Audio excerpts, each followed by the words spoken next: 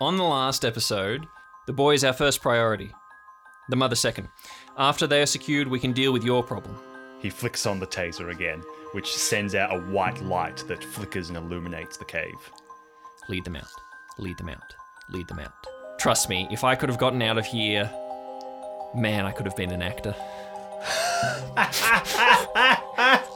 I really think I could have made it, you know? Like, he's like looking very directly towards the camera, and just like when Bernie says that, he just there's like a slight break in his stare. He's like, wait, what? Winston, is this your kind of base? Is this your...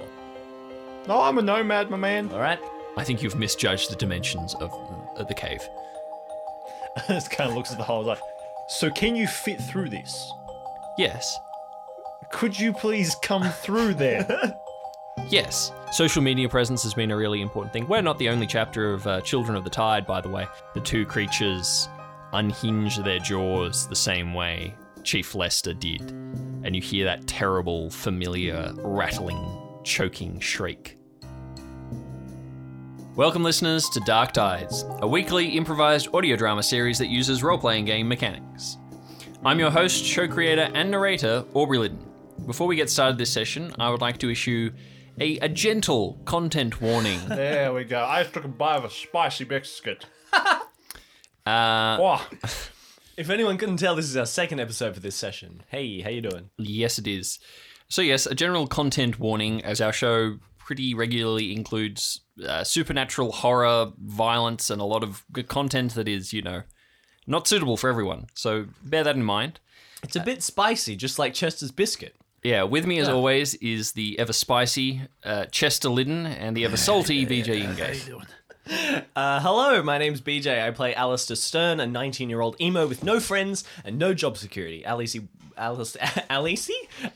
works as a night watchman, doing some jobs for his father, the mayor, while in secret pursuing his true calling as an amateur cryptozoologist and detective of the supernatural. And I'm here, and it's not just me and Aubrey. It's What's Chester a as well. cryptozoologist? I can't remember. I did look it up. I think that Study was of a supernatural word. animals. Yes, yeah. It's like... It's a legitimate word, Yeah. but it's not a legitimate profession. Yeah. Okay. Hello. These my name taxes. Is... Excuse me. It's my earnest time. Hello, everybody. My name is Chester Liddon, and I play Ernest Marsh. As opposed to someone else's earnest time. Yeah, it's my earnest time. A lifelong Boy Scout and nature enthusiast who has been given a chance to fulfill his lifelong dream of becoming a park ranger. This dream has led him to the Hookba Archipelago. Mine's much more, smaller than BJ's. I'm just working this out now. Succinct. Yes. So, do we have any fun facts for this I week? have a fun fact for BJ you, Aubrey. always has a fun See, fact. I just seem to base my fun fact as the opposite of BJ's. I'm trying to work that out now. Just never thinks of his I own. never think of mine. It's because before. I plan ahead and think of things, and then Chester goes off what I come up with. Provided what I come up with is good. Which listeners, I'll let you be the judge of that. So I have a little bit of No, I'll be the judge of that. No, all right. I feel so encouraged to be part of this podcast right now. I have a bit of a meta fun fact for you this week. Allister, he is a fan of podcasts. He listens to podcasts. Particularly, he likes true crime and unsolved mystery podcasts, which is, as to be expected. He listens to a few different shows. However, he also fact checks a lot of these shows that he listens to, which he inevitably very often finds out that the things that's being represented in the show isn't necessarily accurate of the actual data. And so he very often will write into these podcasts to correct them for all the things they've done wrong. Oh, no. Yeah, he's one of those people. This has got him he's been banned on a few forum websites and things. So he had to resort to direct emails, which a lot of these podcasts replied to for a little while. They don't reply anymore. What about you, Chester? What's your prepared in advance thing that you've been thinking about all day and you just can't wait to share it on this podcast? What's your fun fact? So Ernest doesn't listen to podcasts. Doesn't know what they are. He listened to one episode of the Joe Rogan podcast and was put off them permanently. He didn't like it. See, what happened there for anyone He just who thinks wasn't... they're all interviewee things with celebrities, and he doesn't know any celebrities He doesn't know, like, he likes Elon Musk. That's why he listened to that one episode. But other than that, yeah. He doesn't care about celebrities. So See, what happened there, I don't know if you noticed at home, but Chester took my fun fact and reversed it. well, if people don't know, though, is actually I record mine first. Wait, what? I didn't know that. Anyway, Aubrey, what's your fun fact? Give us a recommendation. Yeah, give us a recommendation, Get us to Aubrey. play Hollow Knight. We got you. I haven't played Hollow Knight yet. Get us to read... What's a book? What's a book we should all read, Get us to read Aubrey? Salem's Lot. No, I don't like Stephen King. Chester's it's 'cause enforcing Aubrey's a his hack. will upon Aubrey. No, I don't like Stephen King because Stephen King is a hack. No. Chester is... This is my fun fact. Chester is adamant that Stephen King writes every single one of his 70-something books himself and does not use ghostwriters in any way, shape or form. Nope. I, on the other hand, have done zero research and am still convinced that no one can write 4 novels a year. All right, So, to all those ghostwriters of Stephen King out there listening to this podcast, I hey, don't like you and I don't respect you. Yep, good. All You right. can stop listening to our podcast now. That's the end. And whatever you do, don't support us on Patreon. Patreon.com No, that would slash really- Dark that would Tides. really- Do not do that. That would really, rub salt in the wound of my ego if you were to support me doing what I love. Yeah, how dare you? How dare you? How dare you? And if anyone out there has supported us on Patreon, Thank you. thank you. Thank you very very much much. appreciate it. We're not going to say your name because we're going to stop embarrassing you. But thank you. You know who you are. But you know who you are. You know exactly who you are. And just in case you've forgotten, moving go on listen to before last this week's intro turns into a episode. 13-minute Oh my spiel. goodness. All right.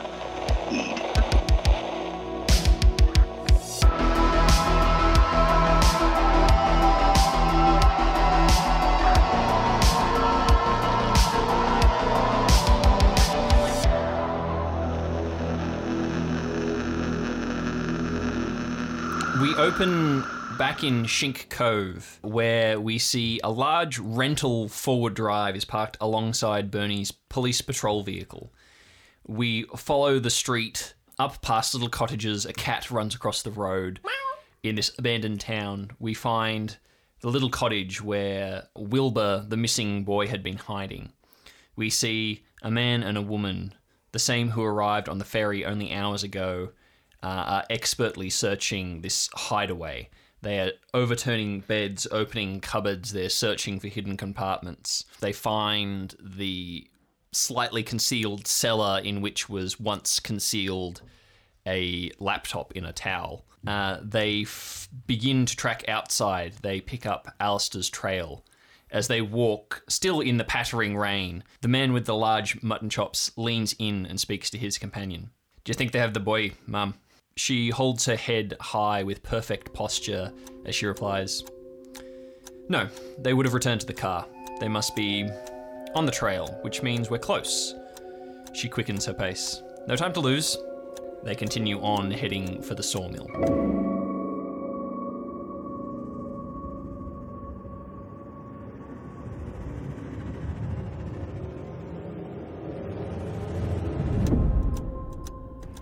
Meanwhile, deep in Hon Caves, Ernest and Ranger Bret are confronted with the sight of 2 figures, a man and a woman, which...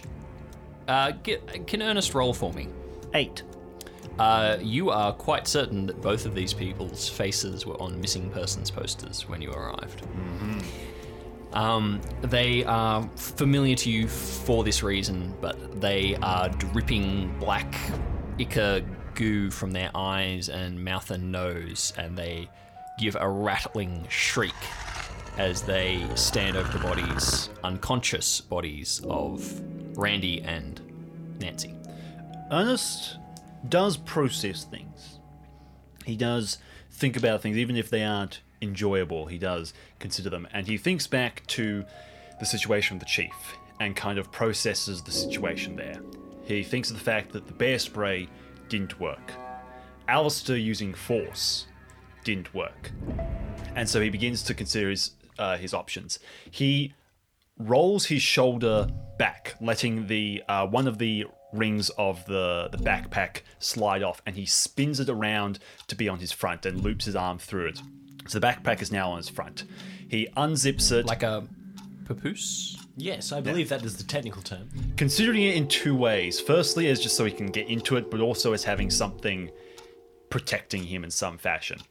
And he reaches into it and he pulls out a short length of rope and a flare.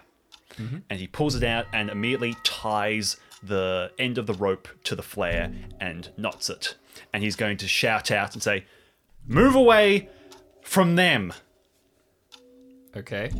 He's going to try and communicate with it. They move forwards, but keep themselves close. They kind of crouch slightly, bending their knees, preparing themselves to launch forwards. But they are more protective of the bodies than they are attacking you.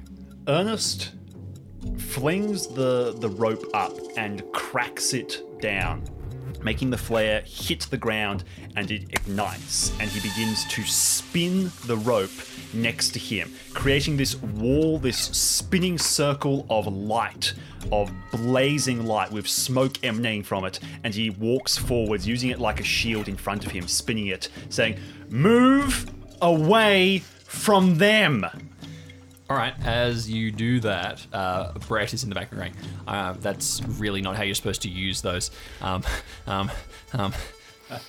Meanwhile, the two figures, they back up, but as they back up, each of them grabs one of your unconscious companions by the arm or the leg, and they start moving back into the water with them. Ernest takes a leap forward and strikes down with the flare on their arms at any part he can, using it like a whip, mostly trying to use the fire, the heat and light of it to do more of the damage. He's striking them with it. All right, yeah, you're gonna have to give me a roll for that because that's not normal self-defense. Because this is a little bit different. The last time one of us started spinning That a is a 10. flaming object, it went so well. Well, I just got a 10, so it's going better. Right, you do manage to whip one of them kind of in the shoulder and the chest. Roll a d4 for me. 4. Right, yep, you strike one and it kind of hisses and gurgles at you as it flinches back and continues dragging Randy into the water. Ernest shouts out, "Bret, grab them!" type of thing. Bret is hopping from foot to foot, wringing his hands but they're still being held. Okay. And he kind of darts forward, gets within arm's reach of the creatures, and then runs back. One of them is going to drop Nancy, and this is the woman. She lunges forward. She's going to try and grab you, Ernest. She darts forward, successfully dodging your spinning rope, and she's going to roll to attack to see if she can get you. That's a 6, so a mixed result. No, yeah, you basically are knocked to the ground. She isn't able to hurt you. You kind of feel the fingers claw at the backpack. Meanwhile, Bret kind of screws up enough courage. He darts in as this creature moves back and grabs Nancy and starts trying to haul her away out of the water. You can see that both of these are still unconscious. They're kind of floating, but there's this black gunk that's all over their faces and necks, and Bret is trying to wash it off as he goes. Yep. Ernest is going to pull himself out of the water and still kind of start spinning the flare, which still hasn't gone out. It's splashes in the water and ignites the air under there, and is going to try and kick out while the monster's still trying to get up to try and push it into the water. That is a 7. Okay, still a mixed result, technically. So Ernest kind of pulls himself up out of the water, kind of starting to get up, and just kicks out into its chest and pushes it forwards, still kind of trying to spin the kind of spinning fireball, basically. You manage to kick them, push them back. They flop back into the water. It's trying to scrabble to get to their feet. This gurgling, rattling hiss. Meanwhile, the other creature has dragged Randy a decent way out, and is seems unsure of what it's going to do, whether it should try to defend its companion or whether it should try to retrieve Nancy, and it's going to roll to decide what it does. All right, it leaves Randy floating, and it's going to rush back, and it's going to try to attack you, but that'll be on its next turn. That's kind of one movement as is. Okay. Ernest is going to roll and jump out of the water, and he is going to switch on his taser and stab it into the water. Okay. Oh. Now they're both in the river, and Bret's out of it. All right, they both rolled a 2 in trying to avoid that. So roll a d4 for me. They will corporately take this and the stunning damage, so you'll have advantage on what you do next when they're stunned. 4. All right, so Bret has managed to pull Nancy a fair way out of the water, so she isn't going to get zapped. Randy, however, is... But he's far off in the distance, though. It's not going to travel that far. It's a taser. It's not a... He's gonna get tased! It's not a power plant. He's getting tased! BJ, roll for Randy's ability to not get tased while unconscious. It's a 12. He rolled a natural 12. He has been tased so many times that he is practically immune, mostly because he accidentally tases himself every time he uses his taser, which is why Nancy, told him not to use his taser, was for his own safety. He holds his fingers too far up, so he zaps his fingers. Or he'll drop it and stab it into his leg or something. So he is fine. Right, Randy is floating in the water, face up, thankfully. Nancy is out of the water. Bret is trying to clear her airways and get her conscious again. These two creatures have kind of been shocked. They writhe and drag themselves out of the water. They are disorientated and gurgling at you, and they are going to try and pin you down with disadvantage because you have stunned them, essentially. 5 and a 2. So both of them kind of lunge for you. They scrabble in the dirt. They can't quite grab a hold of you. They kind of scrape your shins and try to grab hold of your clothing, but you keep moving away, slipping out of them. Ooh. Natural 12, Nancy wakes up. Yes! She just bolts straight up and slaps Bret full in the face. Not like a slap across the cheek, palm flat fist to the face. Just smacks him on his back. Oh, we have a chance! And she goes, she's spitting and Bret. going, ugh. She's trying to spit this black stuff out of her and wiping it out of her face. Roll damage for Bret. Yeah, it's a 3. Bret's got a bleeding nose. All right, since we're doing this, can you roll for Randy, please, BJ? Yeah, sure. To see if he regains consciousness. Wow. That one. No, the Randy does taser not. put him back to sleep a little. All right. That's the reason it didn't damage him. All right, back to the creature's turn. That's a 3 for the first one and a 12 for the second. All right, the first one lunges for you. You basically sidestep and it slides in the stones. The next one has taken its time to kind of pin you down. It launches. It takes you around the waist. It slams you to the ground. You take a d4 damage. I will roll the damage, thank you. Oh, okay. 1. Almost nothing. And it pins your arms. The flare is not far from your head, and you see the red light illuminated in this man's face as it just reflects off all of the dark goo that is seeping out of it. And it opens its jaws, unhinge, and this rattling, gurgling breath as you see these kind of tendrils of black ichor start to descend towards your face.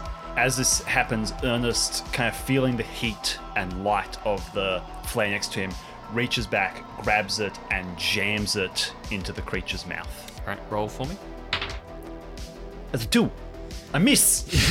All right, You do that That's perfectly. a failure, not a disaster. Just to the left. You are scrabbling with your hand, one free hand, backwards, trying to reach the flare. It is just out of reach. Your fingertips brush it. It rolls and moves, and you can't quite get a grab on it. And then your mind begins to flash backwards to the shape-shifting creature, to knowing you're not alone in this cramped, cragging room, but not knowing what is breathing next to you. You shift back again to a weird vision of Herb Kush possessed by his own electrical equipment, and further back to gnomes, and then back to Blue Gull Wreck. Every one of these terrible experiences you've had in the last week or so are come crashing down on you, one after another. And then suddenly you feel an impact as Nancy kicks this creature on top of you onto its side. She kicks it clean off you with an 11. Grabs the flare that you were reaching for and does exactly what you were planning and jams it into the mouth of this thing. Meanwhile, she's saying, "Oh my gosh, oh my gosh, oh my gosh, oh my gosh, oh my gosh, yeah!" And she jams into its face. The thing screams and writhes as it tries to pull away from Nancy, but she's holding it down, trying to force this burning flare into its face, basically. And she's still kind of spitting up black stuff, and she goes, "Someone get Randy, please." Can we roll for Randy again to wake up? We'll just do it kind of periodically. That's an 8. So he wakes up. All right, Randy regains consciousness. He's floating on his back, and to Randy, this is like a dream he's pretty sure he's had before. He's just floating peacefully on a river. Everything feels right with the world. He's wondering how he got here. He's completely oblivious to everything going on, but he is conscious now.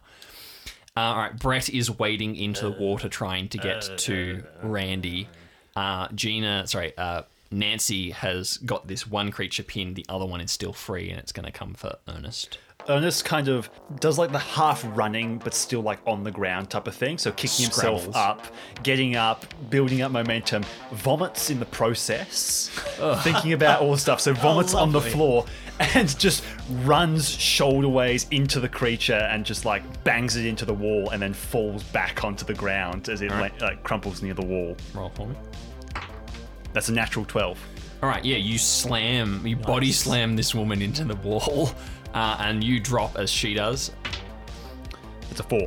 Again, I rolled 4. This is like, what's that? It's like 12 damage. He's a 4 damage man. Right, yeah, you body slam it, and it wheezes and gurgles, and it's going to try to attack you. It basically slashes at you with its fingers. It's trying to get a grip on you to get its face close to you, but it basically just leaves scrapes in your arms, which will be only a D1.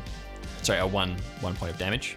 Ernest like grabs her by the shoulder and reaches into his pack and pulls out like the last flare he has and just like hits it, almost punching the stone wall to ignite it, and tries to do what Gina has done as well and jam it into the face, just trying to burn off the black stuff. All right, roll for that with advantage because you just knocked the thing to the ground. Well, that's a natural 12.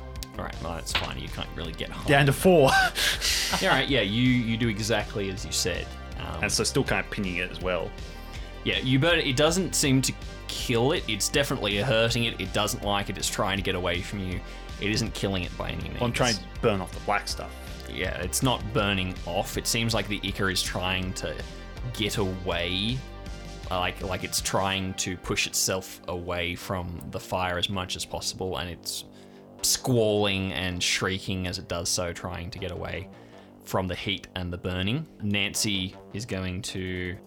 she reaches... The flare dies on her in her hand, and she, realizing that she probably has a second before this thing kind of recovers somewhat, she throws it bodily like away, and she's going to run to you and try and pull you back into the water where let's see for Bret where Bret has managed to get to Randy. Now, I'm going to roll to see if Randy wants to be rescued, given that he is completely oblivious to all of this.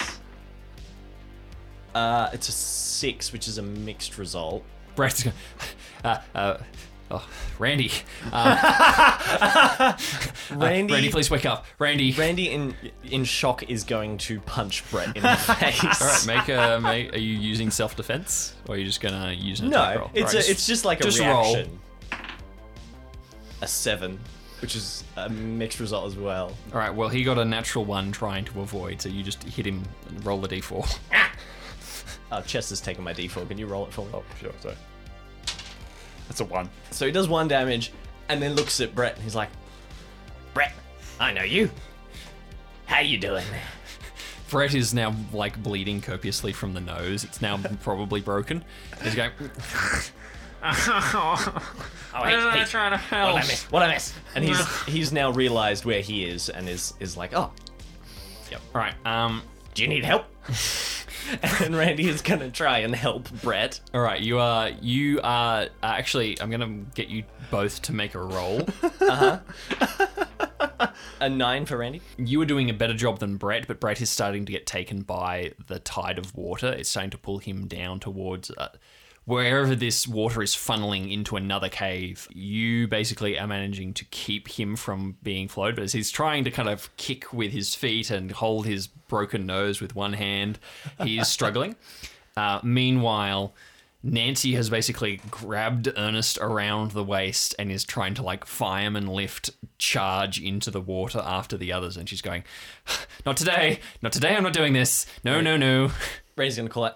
There's quite a draft, quite a pull, quite a tide, quite a suction out of this cave. Just saying. Go with the flow, Randy. Go with the flow. Right, you got it. And he immediately turns around and pushes Bret under the water.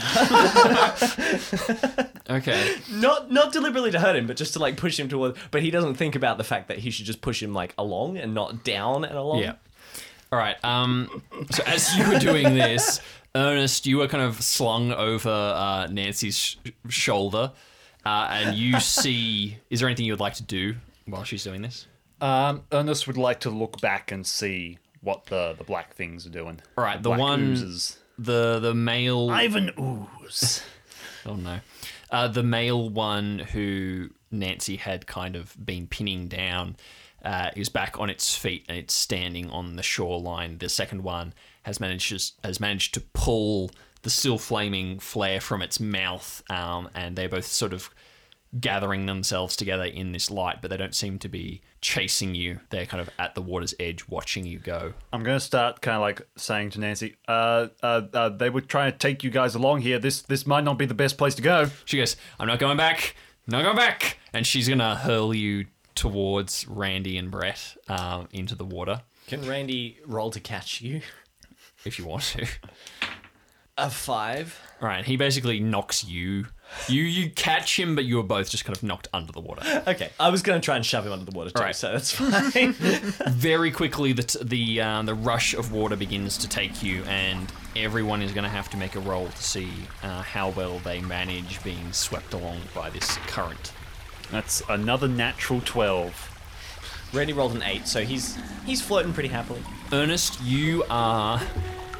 straight away, your mind just flashes back to being 8 years old at swim camp, and you are treading water like a champ. You've got your floaties on. You've got the little kickboard in front of you, and Doing you are the weird just like blowing bubbles thing. here you go.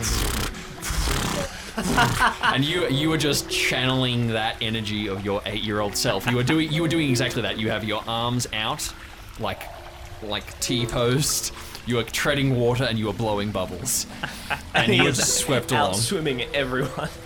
Randy, you are taking mouthfuls of water and flailing, but keeping your head above water. Yeah, salty. Nancy has a hand on both of your the collars as she's treading water too. She's keeping herself above water a bit better than Randy, but not as focused or as well as Ernest. Meanwhile, Bret rolled very poorly. Oh no! Bret is lost to you. Bret is swept away. You don't know where he is. Oh no! The whole point of this mission. We'll find him dead at the end, drowned because of Randy. Oh no! You are swept along. At points, you basically go off a drop. You drop meters down into water.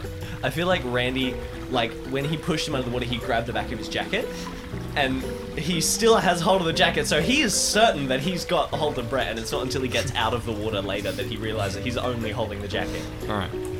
Yeah. So the current is whisking you along. All you can hear is rushing water. You're trying to keep it out of your face and your lungs as you're shunted one way or another. It's now totally dark. The flares are gone.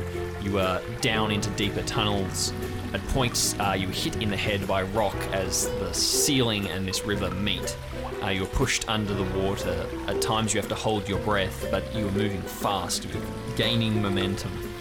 At times you think you are probably being shunted. You hit rock. You snag on the corners of jagged stones. And eventually, mercifully, you see light, and you are basically washed up onto rocks on the shore. Nancy pulls herself together. She's trying to haul both of you. Even though you are okay, she is instinctively trying to haul you to higher ground. It's all right. I've got Bret. Don't worry. I've got him. You look down. There is no Bret. He was right there. I swear. And he holds up the jacket. He was right there. All right. You... you basically clamber to your feet. You are bruised to hell, all of you. I'm not going to make you roll damage, but you are severely knocked around. You are exhausted. You have been through this hellish tunnel maze and then an underground river, and you have been vomited up onto the headland, onto the shore, rather. You are basically on a tidal pool area of rock where the breakers kind of meet. You are below, maybe a couple of 100 meters or so below the entrance to Hon Caves, back up on the headland. As you look around, there are bits of driftwood here. There's stuff that obviously gets washed through the cave system and ends up down here. And you see, lying maybe 20 meters away in a puddle, face down, is Bret. Randy instinctively sees Bret and immediately starts sprinting toward him. Like, don't worry, Bret. I've got you. I've got you, Bret. I've got you. All right, you grab him, you roll him over. He is absolutely unconscious. He is bleeding from the face. He has head wounds where the rocks have hit him.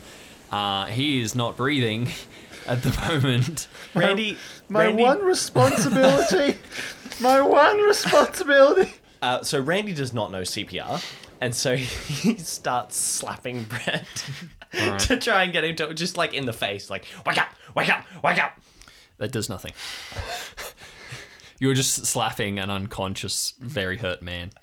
Ernest sprints over and kind of slides in the stones and sand, and gently moves Randy to the side. Right, and you take it from here. And investigates up for you. the situation of Bret using his first aid. This is kind of a bit beyond normal first aid, but roll with advantage because you are using your first aid. It's a 3 and a 7. All right. You start performing CPR, chest compressions. The tune of Staying Alive is somewhere in the back of your head trying to keep you Randy's on time. Keep him alive. Keep him alive. Ernest is fighting off the urge to throw up again. Keep him alive. As he's doing this. All right, so because it was a mixed result, I have rolled for Bret. If it was a natural 12, he would completely, come back to you. If it was a 1, he would die, essentially, was my theory.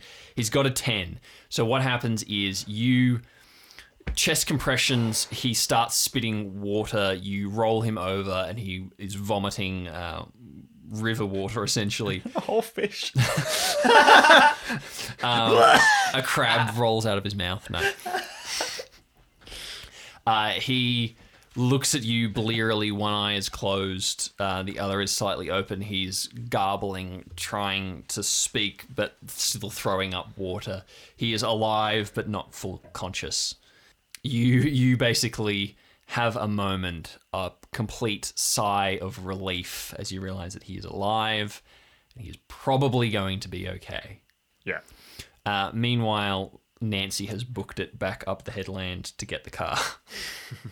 Ernest is going to kind of lean over and, mustering up the last kind of strength he has, hook his arms underneath Bret's arms and lift him up and start dragging him, hoping that Randy will grab his legs towards Randy area where the figures car out what can you're doing drive and down helps to. you. As you're walking up, Randy's saying, I told you we'd get him. I told you we'd get him out. I told you in the car this will be the best mission you've ever been on. I told you we'd get him. I told you it'd be safe. Just another normal Tuesday on the force, am I right? He thinks about holding up his hand for a high five and then realizes that he's holding one of Bret's legs, and so thinks better of it. We return to the sawmill that has been repurposed as the refuge for the children of the tide. We find Bernie and Allister in a little room where they've been set up. They've been given some dry clothes, some food. Allister has found a PowerPoint to charge his phone. Bernie is sitting on the side of a bed and he is cleaning down his gun and he's taking it to pieces and he is sort of saying to himself, should have intervened. I probably gotta remember that you're police and you've got a job to do. Oh boy, I'm uncomfortable with this situation. Allister, what are you doing? Allister has completely refused to put on the dry clothes that they've given him. Okay. He's wearing his own clothes, and he's got a little pile of dirt around him. Okay. I'm gonna roll.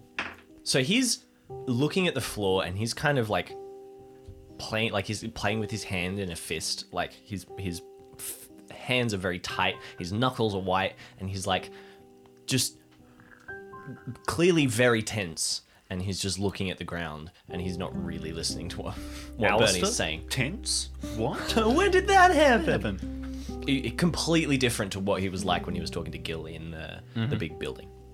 All right. What is going through Allister's head?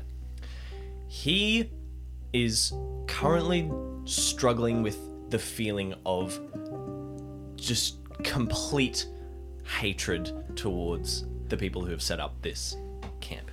His mind flashes back to the conversation he had with Gil, and all he can think is, here is a man who has the power to understand and in some capacity and communicate with the forces that are at work on the island, and he's taken that power and he's run away and created a little village for a few people, and he's using his power just to try and save those people and live in fear away from everybody else, not mention it to anyone, and that makes him so angry that this man has the power to do that and is doing, in Allister's eyes, nothing with it. What Gil said in that conversation about, the end is coming and the children of the tide will be protected, but everybody else, that makes Allister like impossibly mad.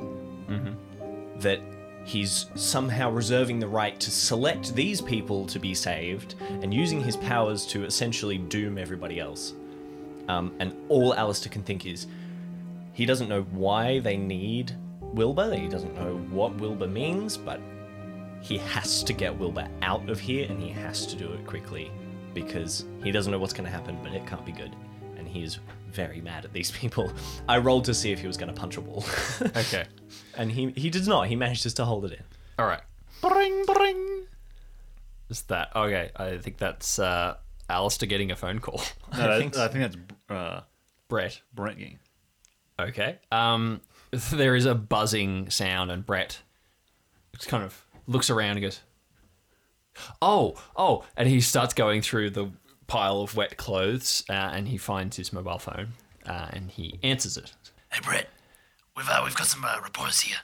Do you have my jacket? I can't find my jacket. Bret, who's that? Is that Ernest? Is it Ernest? Shh. Bret is holding a hand up, and he's like, Chief, your jacket. I asked you to clean it. Yes. I picked your jacket up from the dry cleaners. It should be in your office. I put it on the back of the door. No, I didn't look there. I'll have a look. Okay, sir. Oh, it's there. That's there. Nice. Cool. All right. Sorry, you said reporters? Here? Yeah, you know about the whole situation on the shipwreck place. Oh, okay, yes. Face yes. the police. So Gotta make it look good. So while I've got you on the line, we think we have found the missing boy, the Perez boy, and I think I've messed this up a little bit. Some people, they seem to think they have him, and I hadn't told them to give him to me. So I don't know what to do. Bernie, I look at him. It's okay. We're going to get this child back. You tell your chief. We'll get him back. It's okay. Listen, Bernard. So. Sorry, the reporter's still here. Bernard. Hey, it's Bernie. Bernie Todd. I've been working with you for 6 years, sir. Bernie. Yes, sir. Yes. We all make mistakes, Bernie. Some worse than others. Yes, I know. So you have told me that before. Yes. On a scale of 1 to 10, if you consider losing my jacket a 1, What would you consider a 10? Maybe that time that Randy in the 6-car pileup. I would consider that the 10 also. All right, good to know we're on the same page, sir. But you see, you see, all those things can be made right. See, I have my jacket. Wonderful. Now, whatever you've done, you can do that right as well. You can get in there, you can get the kid out, Wilbers, you can get Wilbers out. It'll be beautiful. It'll put us on the map. Yes, but sir. Anything that you've done wrong, you always have at least a few chances to either fix it or to apologise for it. I've done a lot of apologising on account for that 16-car pileup. A lot. You wonder why the budget for the police is so low. That might be a result. Yes, sir. Yes, I Yeah, understand. there was a lot of people in that. Now, I doubt whatever you've done is as bad as that. No, you're right, sir. I'll handle it. I'll get it sorted. You're police, goddammit! Yes, sir. Yes, You'll sir. handle it. Yeah, yes, sir. All right, I'll go talk to them. All right, bye. Okay. He hangs up. When he puts the phone down, Allister stands up and walks over to the other side of the room and like stands above Bernie. So, is that your chief? He kind of nods his head. And then as you are like formulating what you're going to say, he stands like bolt upright and he's doing this sort of, he's got both fists clenched out in front of him, and it's absolutely a Deku moment. He's the stereotypical anime protagonist who's just been inspired by a mentor. He's like, he's right. We're going to fix this situation. We're going to get the boy. We're going to get him home. We're going to do this like police, goddammit. And he like starts going out the door. So Allister was dreading the fact that he was realizing he was going to have to give Bernie a pep talk, and just smiles, and he like puts his hand on his shoulder as he's walking out to like stop him. All right, and he turns around and goes, yep, what? Bernie, Yes, we are getting this kid out. yes, We are breaking him out. no, Yes. no. That would be breaking the law. As a police officer, that is not how this works. No, Bernie! Allie. I Allie. slap him. All right, roll for that. Again! Roll. Is it to see how effective my slap is? Yes. 5. All right, That's it's a mixed little result. it's a little soft. It's more sound than impact. Yeah, I'm And just it's trying like, to hurt him. Allister, again, you got to be careful. Technically, that was assault. Bernie, listen to me. What? There is a child being held captive in this camp. Yes, I'm aware. The police procedure would be to... I don't know what the police procedure is. All right, I don't know. But do it properly or whatever. Whatever your chief told you to do. That's fine. Bernie, we don't have time for this. At the very least, this child and his mother's life is on the line. At the very least. And by the sounds of what that nut job said, there is a whole lot more on the line than just this kid's life. Apparently he's some conduit for some power. I don't know, okay? We both know there's something going on in this island more than can be explained. These people clearly know more about it than we do, and I have a feeling if they let this child be given to whatever power they bow down to or whatever, it's not going to be good. Okay? And we have to break him out before that happens. We have to get him home back to his mother where it's safe. And we don't have time for whatever red tape your chief thinks that you need to jump through, okay? The most important thing is that we get him home and we get him safe. Okay? We're going to do this, but we're going to do it the right way and we're going to do it quickly. He's nodding, but at the right way, he starts shaking his head and he goes, look, Allister, I get what you're saying, needs must when the devil drives and all that, but just to let you know that whatever this subterfuge you have planned, that is not the right way. The right way is police procedure. I get what you're saying, and we will do things fast. I'll be honest. Yep, there's a kid's life on the line, and as friendly as they seem to be, this is a tricky situation, and honestly, I'm...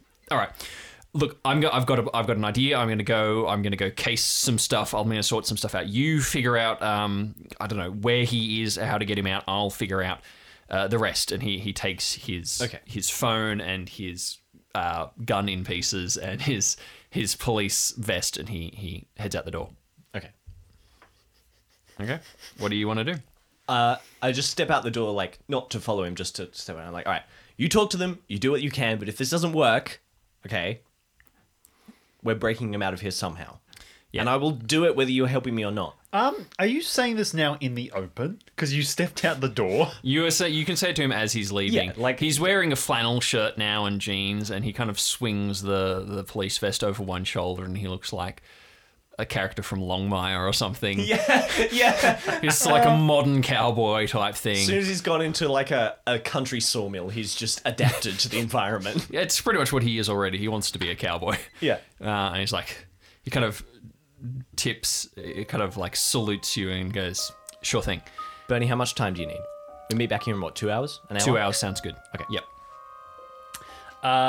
After this conversation has finished, maybe Allister should roll to see if he notices anything. Oh, no. Okay. All right. Nat 12. Okay, you notice that that Winston is staring through the window at you, like cheek pressed up against it. From the outside? On the outside. Okay, Alice is going to see him. He's going to walk over to the window. He's going to open the window and, like, make, like, a gesture as in, like, put your head in the window. I've got something to tell you. Winston looks there and says,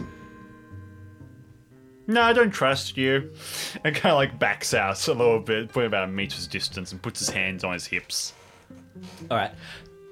Alistair, like, crouches down and he's trying not to make too much noise. He's like, Winston. Okay, Winston. That is my name! Shh. Winston with an... What's a letter I haven't said yet? Could you keep it... Mr. Winston Wither, can you just keep it down a little bit? Now, Of course. you and I apologize. We got off on the wrong foot. I kind of tried to attack you with a spanner. I'm sorry. I feel like you were just threatening me then also. I was very scared. I wasn't threatening you. I want to talk to you. I climb out the window. Okay, Winston, like, puts a finger to his lips like he's telling you to shush, and, like, squats down and says, So you're now outside? well, on the back, like, so imagine if there's a wall or a fence or anything, we're at the fence. All right, you're behind the building. Yeah, we're behind the building. So Winston, like, goes down to, like, a squat thing and, like, with his fingers to his Alistair lips. rolls his eyes and he's like, okay, yeah, So- all right. What a good idea. Good idea. We'll be quiet so they can't hear what Precisely. we're saying. Right. Now, Okay. listen here, fancy boy. I'm listening. None of you ever asked me really about my dream. None of you asked me about... I did try. Oh, well, I wasn't in the mood. Tell you what. How about you tell me now that you are... I'm assuming you're in the mood to talk about what happened? Oh, I'm always in the mood. Just I just wasn't then for you. I didn't like you. I don't realize yet, but, you know. Okay. Yeah, Needs great. must when the devil drives, like your friend Sure. said. Whatever that means. Okay, yep. Aha. Tell I me don't about know what your driving is. I've heard of scootering. But anyway, Is that a scoot? he like gets very close to the side of your face and says, Yep. I'm not overly fond of Mr. Butterscotch's methods at the moment. Kicking me out. What an act. I'm an elderly man. An elderly man, he's sending me out to the cold darkness where the beast lurks, waiting for me to die. So, you're going to break the boy out. Yes, I'm so glad you were listening to that conversation. Listen, man, I listen to everything. I bring it all in. It's like a big straw. That's me. I think you're... Slurping up the goss. I think your Sir Butterscotch is an overly entitled coward who has no idea what he's doing. And I think it would be best for everyone if we could get the boy as far away from here as possible. Now, I'm assuming you've indicated you don't like him either. Well, I'm really glad in all your wisdom you're able to make judgments on what everyone else needs in their life. Alistair just looks at you, very confused. Anyway, onwards and upwards. Anything? Right. Okay. So, Will you? All right. As you just had this confrontation, there is an audible snort from behind you, and she, as soon as she snorts, she ducks down, but Gertrude is in the room you were in, listening through the open window, but couldn't help laughing. Ah, yes, very, What very good, daughter. Come on over. We're having a big chat. And she goes, I move over to make room for her in like the little circle. all right, yeah, she rolled poorly. She's convinced she slips out the window, and she's not looking at Allister at all. She sits next to her dad. Alistair's gonna be like, okay. So, Gertrude,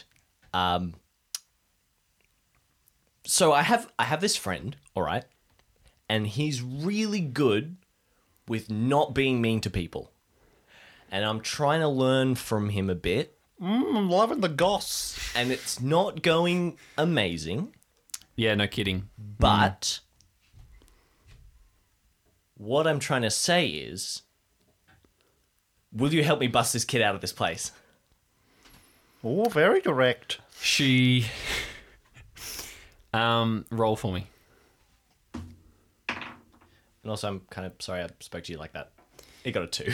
She goes, yeah, you know what? I think I will. And she kind of makes eye contact with you and then looks down, and you see that her hand is on her knee, and she's doing the little circle gesture thing that means she gets one free punch. Winston point. Ha! Got him! And she punches you in the nose. All right, how much damage does that do?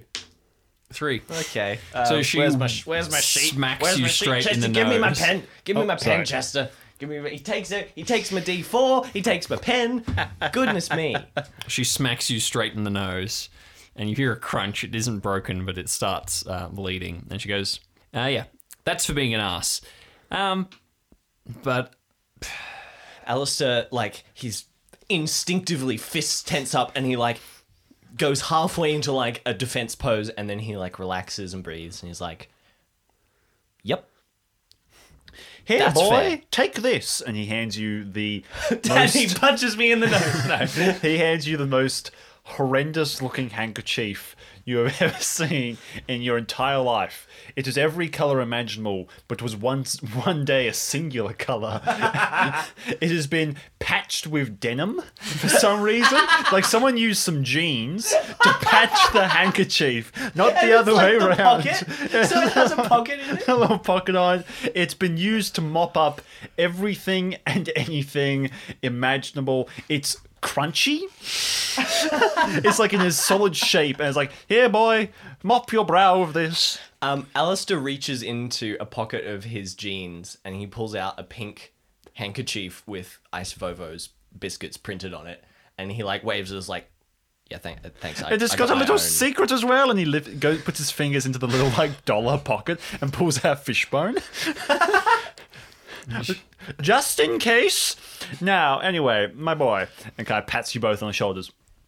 In my dream, basically, long and short of it, nothing good happens when the boy gets sacrificed. Okay, nothing too good. They were sacrificing him? yeah, Yes. Gertrude is looking at you too. Is that... Look, it's like, what are you? They were gonna kill him? I am insane, but how dumb are you? Yes. I mean, I assume nothing good, but I didn't think it was going to be... I didn't think they were going to kill him. I thought No, maybe what they were don't kill giving him. to. Gil said presenting, like, Yeah. look, Dad, do you not remember this? They did this to me. She looks at us like, whenever anyone joins the group, they're presented to Mother. That's the way they do it. It's like a ceremony where you are What exactly given is to... Mother? If you've done the ceremony, you would know what it is, right? Look, Mother is not... You're asking hard the big to questions here, explain. boy. Look, I know, it's okay. the long and short of it is something does actually happen to Gil. Something real happens to him. He sees stuff that's real. I don't doubt it. Anyway, whatever that thing is that like talks through him, it puts a seal on us, like a mark. And she starts unbuttoning her shirt. She's wearing a denim shirt thing, and she shows you like just above the collarbone, just below the collarbone, there is a strange... It looks like a birthmark. It doesn't look like a brand or a tattoo or anything like that. Mm-hmm. And it's basically 3 wavy lines that kind of curl into a spiral together. And she goes, it puts a mark on us. It's hard to explain. I don't think it's like a real creature that could eat a person. It's more like a spirit or an energy or a something. But whatever it is real and it does actually do things. But Gil, and then he looks at Winston. Sir Butterscotch, sorry. Good. Yes. He said that the boy Wilber has some kind of power or something. Did you have that as well, or is that... No. So maybe this is a different thing because of the boy then. And I look over at Winston. He kind of like crosses his fingers like, the boy is incredibly important in all of this. You don't even... Like, there's a lot to consider. But no. So just to make a connect in your brain over there, he's happy to kill the boy in front of two with like does the bunny ears police officers because he knows that it will cause something rather major enough to no longer require him to worry about what police think. Okay? And this boy is most definitely everything he presumes the boy to be. She, Gertrude puts an arm on you and she says, look, I know Dad can be a lot, but if Gil's visions are true, Dad's are true too, if harder to understand. I nod and I like kind of put my hand out. It's like, don't touch me. No, not to her, just like... There's a lot of like... As a gesture. Shoulder touching. Yeah, we've been doing that a lot. And I'm assuming most people don't believe your dad because of how he is. He stopped taking his meds. I fully believe that he's telling the truth. And I agree. I think we need to not let these people have this boy in their custody. Even apart from all that stuff, just the fact that he needs to get home and to his mother. Is his mother here? Do you know? Do you know where he is? Do you know where they're keeping him? She kind of puzzles on that. She goes, I don't know anything about his mum. All I know is that they've found him in the woods this morning, early this morning. He was running from something. Okay. I think those things. Look, they brought him in... Things? What things? The beasts. Right. No, okay. Dad, different. Nope. Okay, nope. Well, there is only one beast. We saw a creature. I saw it through the window. Look, I don't know about any of the beast stuff. That's something Dad talks about a lot that doesn't make any sense. But no, I mean the people, the things that look like people but aren't people, the things with the black stuff. Oh. The lost. Like, yeah, that's what Gil calls them, the lost. That's what I called them that first. Look, Dad, it doesn't matter. He took false The prophet. people that used to be it's okay. people. It's okay. False prophet. Okay. Gosh, Dad, you're so annoying. So, You're annoying. Can you are imagine you saying... what it's like to be raised with this? No wonder Mum left. Oh, your mother. Yours left too, did she? No, she's dead. Oh, sorry. It's okay. It's not a sensitive subject. Okay. That was a very long time ago. Wait, you're telling me she didn't leave? Oh, Dad. I looked at her, I was like, are you saying there's more people like the Chief? Chief Lester. The Chief of the... I don't have time to explain. Are you saying there's more like him? Yes. There's... If it is the same thing that I am talking about, then yes, there is... I don't know how many. At least a handful. Probably many more. Oh, yeah. I mean, Gil says they're like cockroaches. You see one, it means that there's 20. Anyway, I don't know if that's what he was running from. I was here when he arrived. That's how I knew to bring you here. They were getting him cleaned up and finding him clothed, and he was talking about being chased and something with a black mouth.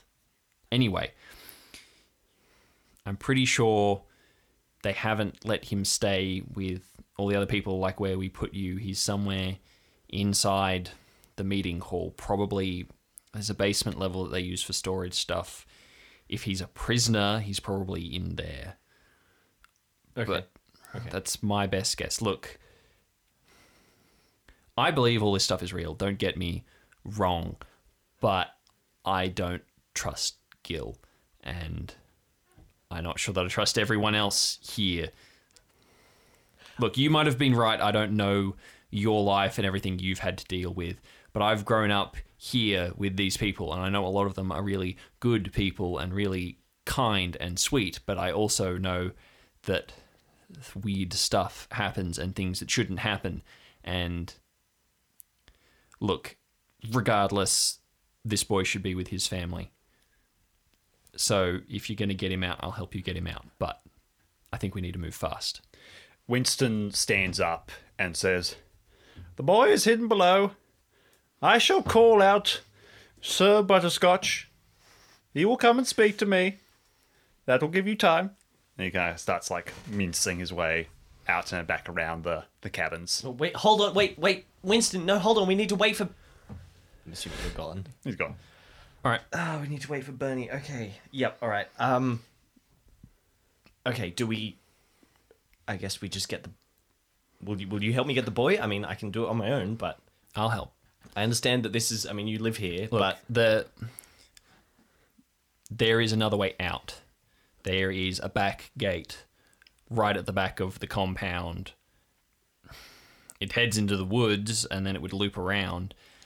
You can't go through the front gate. You'd have to literally go through everyone. My thinking is if Dad and maybe your friend or whatever, we can cause a big enough diversion at the front, we can get the boy out that way. okay. Gil said that your power here runs off generators. Are they near the front gate? Because if we can disrupt those, Yeah, that should cause. Plus, if your dad is speaking to Gil and keeping him aside, if we destroy the generators or something, that might cause enough of a diversion to get the kid out and escape. Yeah, that would work, I guess. All right, so you have formulated something of a plan. You start moving back around the building, kind of following the way Winston is going. Winston is a man on a mission. He is completely not listening to you. As you see him kind of crossing the main courtyard towards the meeting hall, you see Bernie jogging up from the opposite direction. He kind of catches your eye and moves in. I wave him over. He's still following. He kind of falls into step with you, and he whispers quietly to you. He's like, right, there seems to be maybe half a dozen people inside the main hall. They're hanging around the back. My thinking is that they are on watch or guard or something. Okay. The people are on the front gate. Most of the people are towards the front of the whole compound generally. My thinking is if we can cause a diversion, a ruckus, something or other, and then we need to get him out. I think over the fence. Honestly, that then becomes... Bernie. Yes. Bernie, yes. I've been talking to Gertrude. She said that there's actually a back door. So if we can get people away from the back, we can just get out that way. It'll be easy. Now, Winston is going to talk to Gil. He's going to keep him busy. We need to get into the basement and find the boy and get him out. And then one of us... I'm happy to do it, unless you want to. I know breaking stuff and causing problems isn't with your police code, so I'm happy to do that. And then if you take her and the boy out the back, I'll meet you that way. Yep. Okay. I'll keep an eye on Winston. I'll try and keep them occupied, give you guys as much time.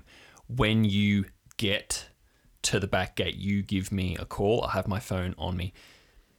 That's where things are going to get tricky, because as soon as they realize that the boy is gone and that we are gone, they know these woods better than us, and we're still on foot. I've radioed in for some help, but I don't know if they're going to get here in time. Okay. All right. We good to go? We're good to go. All right. Just before you break, you hear an explosion. And What has he done? so while you were talking about that, Winston went behind someone's house and searched around and found a half-used gas bottle. And he took it over into like the main open kind of common room area, like the almost open field type of thing before the main type of station that Gil is in, and placed it in the fire there and stood in front of it waiting for it to go off, and eventually it exploded. And after it explodes, he yells out, "Gil!" And the fire seems to almost, in like tongues and strands, almost churn around him in a way. And you kind of, for anyone watching, you do get this feeling of power that they've only seen from Gil type of thing. In this decrepit old man, just this flames and almost air moving around him as he calls out. And in that moment, this old man that they've seen just pottering around the village, like the deserted town outside, just milling around in the trash, seems more royal and kingly than anything they've seen before. All right, yeah, people scream when it goes off. People are shouting, running. Very quickly, Gil emerges from the main meeting hall, flanked by half a dozen of the robed guys, which seem to be, the robed people seem to be the sort of leaders, the council. Yeah, they're kind of his underlings. And he's striding towards Winston. He's going, sorry, what is going on? We will leave that and we'll follow Allister and Gertrude as she takes you by the hand and leads you along the length of the corridor to a back door, just a normal sort of entrance door. She opens, peeks her head inside, and then leads you through. So, Gertrude, do you have like a nickname? Like, can we shorten that to anything? It's very long and old-fashioned. I like it the way it is. Thank you. Gertrude. Got it. Yep. No problem. You are standing in the back corner of the meeting hall. This is where a lot of the machinery and stuff has kind of been hauled to get it out of the way, and it's kind of a junkyard of rusted, decaying metal and stuff. And she begins picking her way through, making her way to the back, and you can see that even with the explosion, there is a couple of robed figures, 2 women and a man, standing by the door still. They are peering. They've kind of moved away a little bit. They're peering towards the front where the explosion went off. So how close are they to the door? About 3 meters. And facing away from it? Facing away from it, but they are facing diagonally away from you. If you were to start moving in, they would see you. Yeah, okay. So they know you, right? They know who you are. Do you think there's any way you could convince them to let the child out? Maybe say that Gil needs them because obviously something's gone wrong, and so maybe he's fast-tracking the ceremony. Maybe try that. Just because they know you. I don't know that they would fast-track something. I might be able to convince them if Gil's in trouble to come help me, but I don't think I could get them to get the boy out. That's okay. If you can drag them away, I can get in. All right, she says, look, stay low. I'll see what I can do. Worst case scenario, I'll cause another distraction, and you can slip in. All right, you stay low. She slips out and kind of goes the long way around to make it look like she's coming from the front entrance, and she picks up into a jog and then into a run and then into a sprint and dashes in front of them yelling, and she's yelling, "Please, I need help. Cousin Gil, come on. He's in danger. We need to go right now. Someone's hurt. The explosion, it's really, really, really bad. Come on, come on." She's grabbing the arm of one of the women and dragging her with them. All right, 2 of them rush off and 1 stays behind near the door. They have followed a little ways, and now with a good stealth roll, you could get around them. Otherwise, you're going to have to do something. Well, I do have sneaking as a ability. Oh, yeah, that means you can use it. So can I just do that? In this instance, yes. Okay, I'll just write that down. down. You are not seen, so you have not been seen, so you can go into stealth. Okay, so that's -3 vitality. I'm going to sneak up to the door and see if I can open it. You make a little bit of noise, but the guard has not noticed. They rolled very poorly. Okay. All right, so you begin to head down. These are concrete steps down into a basement level. Just one question: How wide is the passage compared to the door? Like, is About there the same? So there's no space behind the door when it's open. There's a little bit, yeah. Okay. Just a little. Right, you head down these steps and down into a corridor. There are a couple of rooms here. They have faded, rusted signs. One says boiler room, one says something else. And there is only one room with a light underneath the door in this kind of hallway. Okay. I'm going to crouch down so my head's a little bit closer to the gap under the door, so hopefully if there's somebody inside, they can hear me a little bit better. I'm going to whisper in kind of a medium voice. I'm like, Wilber, are you in there? It's okay. I'm here to help you. Wilber, hello. You hear shuffling, like the rustle of blanket, and you hear a voice goes, "Hello? Hi. Who are you?" My name's Allister. I've been looking for you. I was sent by the police. I've come to find you, and if it's okay with you, I'm gonna help you get out of here. Do you want to get out of here? Yes. Okay. But do you know where my mum is? I don't. But if we get out of here, I will help you look for her. Okay. Can you open the door? Oh, actually, I'll just ask you, is there a lock on the door, or can I just open it? No, there's no lock on the door. Okay. I say, I'm going to open the door now. Is that okay? Okay.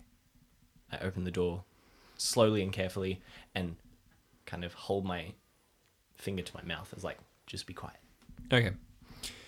You see the room is kind of made up as a bedroom. There's a bed, it's comfortable. There's a carpet on the floor and a chair. There's some kids' toys that have been brought down, but obviously haven't been used. And you can see where Wilber's sort of taken all the blankets from the bed and made them into a cocoon on the floor. Okay. And he is standing in front of you. He is about 8 or 9. He's about waist height on you. He's a little boy with sort of olivey skin and dark hair, a big kind of mop of curly hair. Mm-hmm. And he's looking up at you, and he is very uncertain. I gently hold my hand out. I'm like, "Hey, Wilber. My name's Allister. I am the son of the mayor of Port Staples, and I've been sent with Officer Bernie from the police to come and find you and get you out of here. If you can help me, I will get you out of here. We'll find your mother. It's going to be okay, but I need your help. Do you trust me?" And I hold my hand out.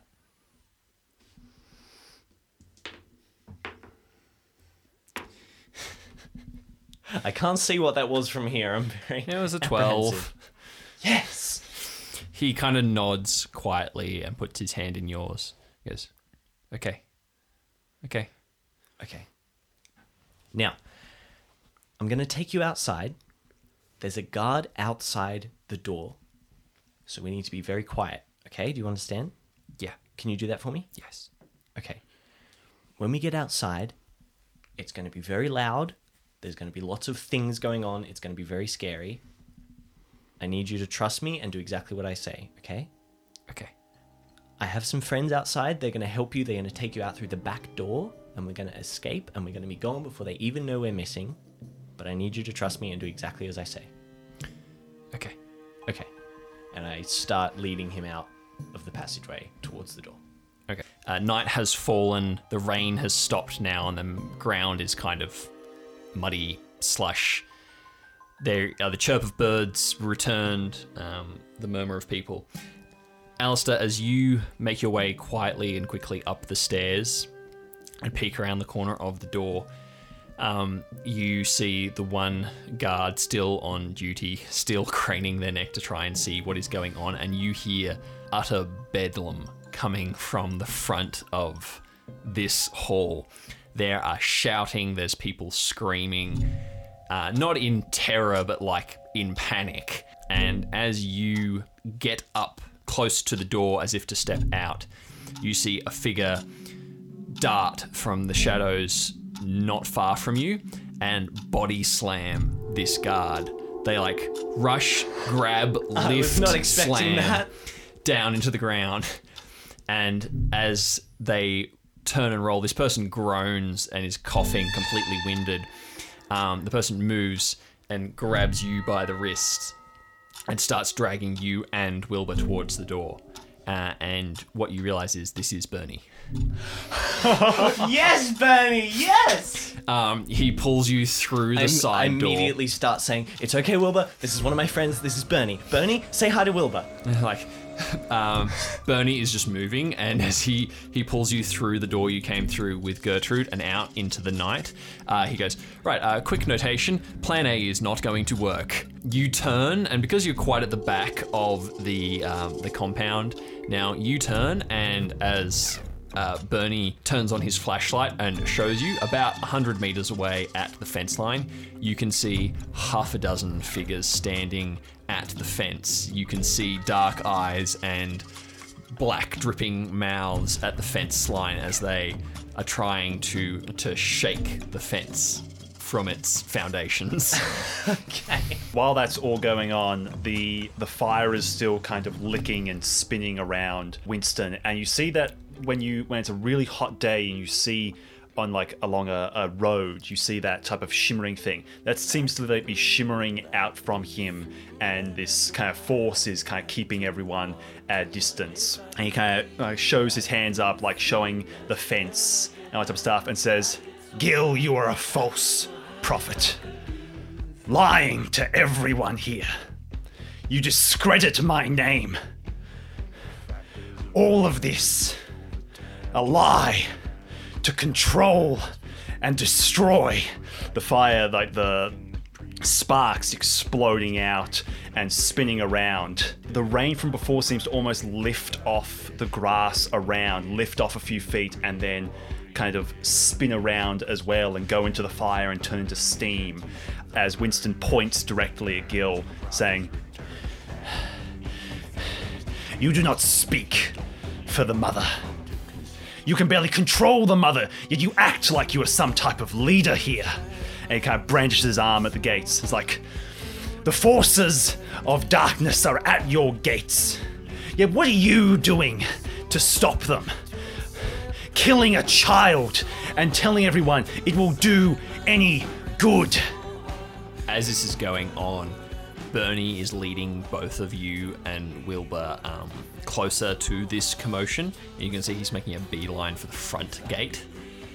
Okay. And as he does so, his radio is crackling and he is rummaging. He's got his rifle under one arm. He's rummaging for his walkie-talkie, trying to get it free. Meanwhile, Gil has stepped into the circle of kind of fire and mayhem and noise that Winston is kicking up. And he says, Look, Mr. Wither, I can respect a fellow seer. I can respect someone who understands the vision, but I cannot respect the way that you carry it out. You think I use Mother that I'm supposed to control?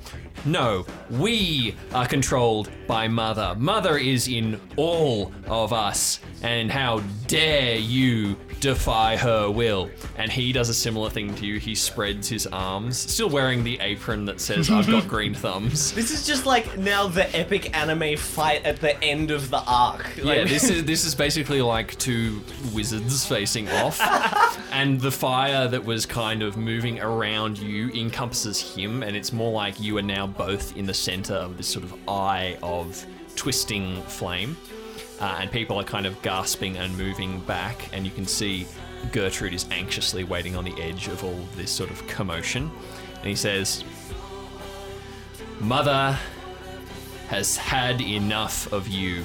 You were sent away as a mercy. Now you come back, well, no more. Winston stamps his foot down, and an eruption of sparks kind of leap out from the fire and continue to encircle them. And he says, Mother is in all of us? Then how come only you can dole it out as punishment? He does it. He's a little bit shaken. He goes, you can make all the accusations you want to make. You respect me, yet you cast me out. and he stamps again, and the water once again rises up and turns into steam amongst everything else. He seethes at this and goes, like I said, sometimes mercy is a mistake. Your time has come, Mr. Wither, and this is enough. He claps his hands, like from spread out, he claps them. And the fire dies out from around you. Now, Allister, roll for me. Allister got a 7. All right, mixed result. As the fire dies, basically the air is filled with embers that kind of drift down. Allister, as you are moving past this scene, no one is paying attention to you guys whatsoever. Yep. As you do so, you feel a chill run down your spine. And just for a moment, you see a very tall, hunched figure standing right behind Winston. And you see feathers, and you see the glint of eyes and of talons as this creature hulks behind him. No one else seems to see it. Winston says to himself more quietly, but still loud enough for everyone to hear, "Let's see the murderer's work at hand then." And then looks up at Gertrude and kind of whispers, "I'll see you soon." Several things happen instantaneously at this point. Gil, who has brought his hands together in a clap, now pushes them out. He fans his fingers, thumb to thumb, index finger to index finger, the others fanned out. And a ripple of power. There is no lightning, there's no energy, there is just sheer power like wind pressure pushes out and seems to hit Winston. At the same time, Gertrude gives a scream and dashes like a sprinter from the blocks as fast as she can towards her dad. She's trying to intercept him, trying to get to him first. Now, Allister, only you see what happens next. As this force is projected towards Winston, this tall, dark figure spreads its wings, and the wingspan is like that of a small aeroplane, and then it closes them around Winston, and all of a sudden everything speeds up. Winston is gone. There is just dust and smoke and the echoing clap of sound like lightning. Gertrude falls into the mud where Winston was, clawing at the ground, trying to find any trace of her father. Gil seems shaken, because this is not what he was expecting to happen, but he plays it off. He says, "You see, children of the tide, Mother provides. When the heretics come and the false prophets preach, Mother will unveil them." Now, at the same time, many things happening at once. Bernie, pulls you forward by the arm. He reaches down and picks Wilber up, holding him kind of on his hip with one arm around him, because you see what's coming. There are headlights coming across the bridge at speed. There is a shout from the men at the gate as a forward drive careens into the gate and smashes them open. The gate is flattened as this large police SUV skids in the mud, drifts in and stops. You see the window is down and you can see Nancy in the driving seat.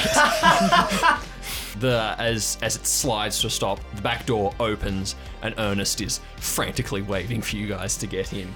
Come on, let's go! All right, as you get to the car, you're not even in the car when you hear the roar of another engine.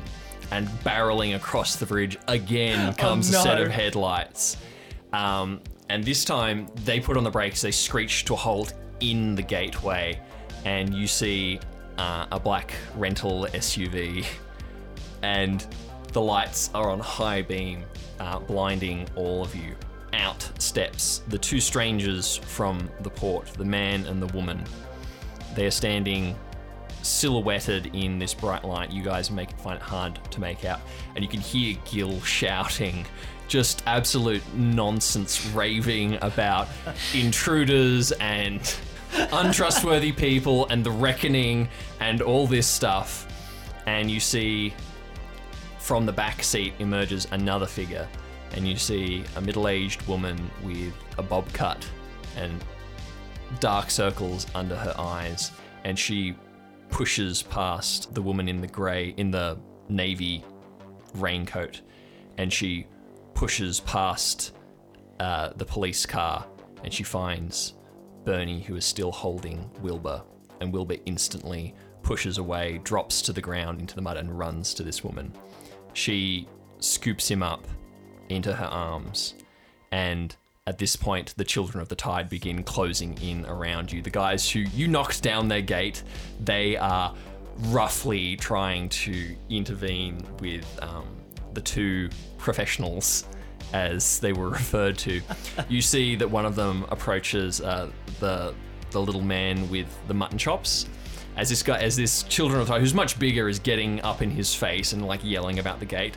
The man just kind of, a hand shoots out, grabs him by the collar, pulls him in, and just headbutts him, drops him like a rag doll, and the other one starts backing up, and the man says absolutely nothing. And then in a loud, clear voice, the woman in the raincoat says, "Maria, it's time to go. Take the boy." And she starts rushing back. Bernie is half following, half unsure of what to do, until Nancy, getting out of the car, grabs him and goes, "It's okay. We've got a plan. Just get in, please. Please get in." He obeys. He gets in the back with Ernest. What is Ernest doing? Ernest is still in the process of bandaging the many wounds he has. The many cuts and scrapes, and kind of like he's like half looking out the window at the woman and child as he's rolling one like around his forehead type of thing, which has a massive bloody bruise from colliding with the wall. Looks over at Bernie. "Hey man!" Looks back. The two strangers, the professionals, get back into their car smoothly and with great efficiency. Maria, the mother of Wilber, tucks him into the back seat. The children of the tide are very confused. A couple are rushing forward. Gil is still shouting in kind of a fit, and he is striding forwards towards the cars as well, roundly cursing all of you. Gertrude is still kneeling in the mud where her father was, and the rest of you are piling into the car. Does Allister want to do anything? Before he gets into the car, he's gonna, like, kind of turn and address the people who are confused to know what to do. Children of the Tide, or whatever you call yourselves, I don't care. Your leader is a fool and a coward if he thinks he gets to decide who lives and who is saved and who doesn't. No, that's not how life works, okay? You're all important, but that man is a messed up fool if he thinks he gets to decide that. As you say this, Ernest is like trying to coax you into the car. Ernest is like Everyone grabbing you else is around. in, Yeah, Ernest is like and grabbing you around Nancy's- the waist and like pulling you in. And Nancy is revving the engine.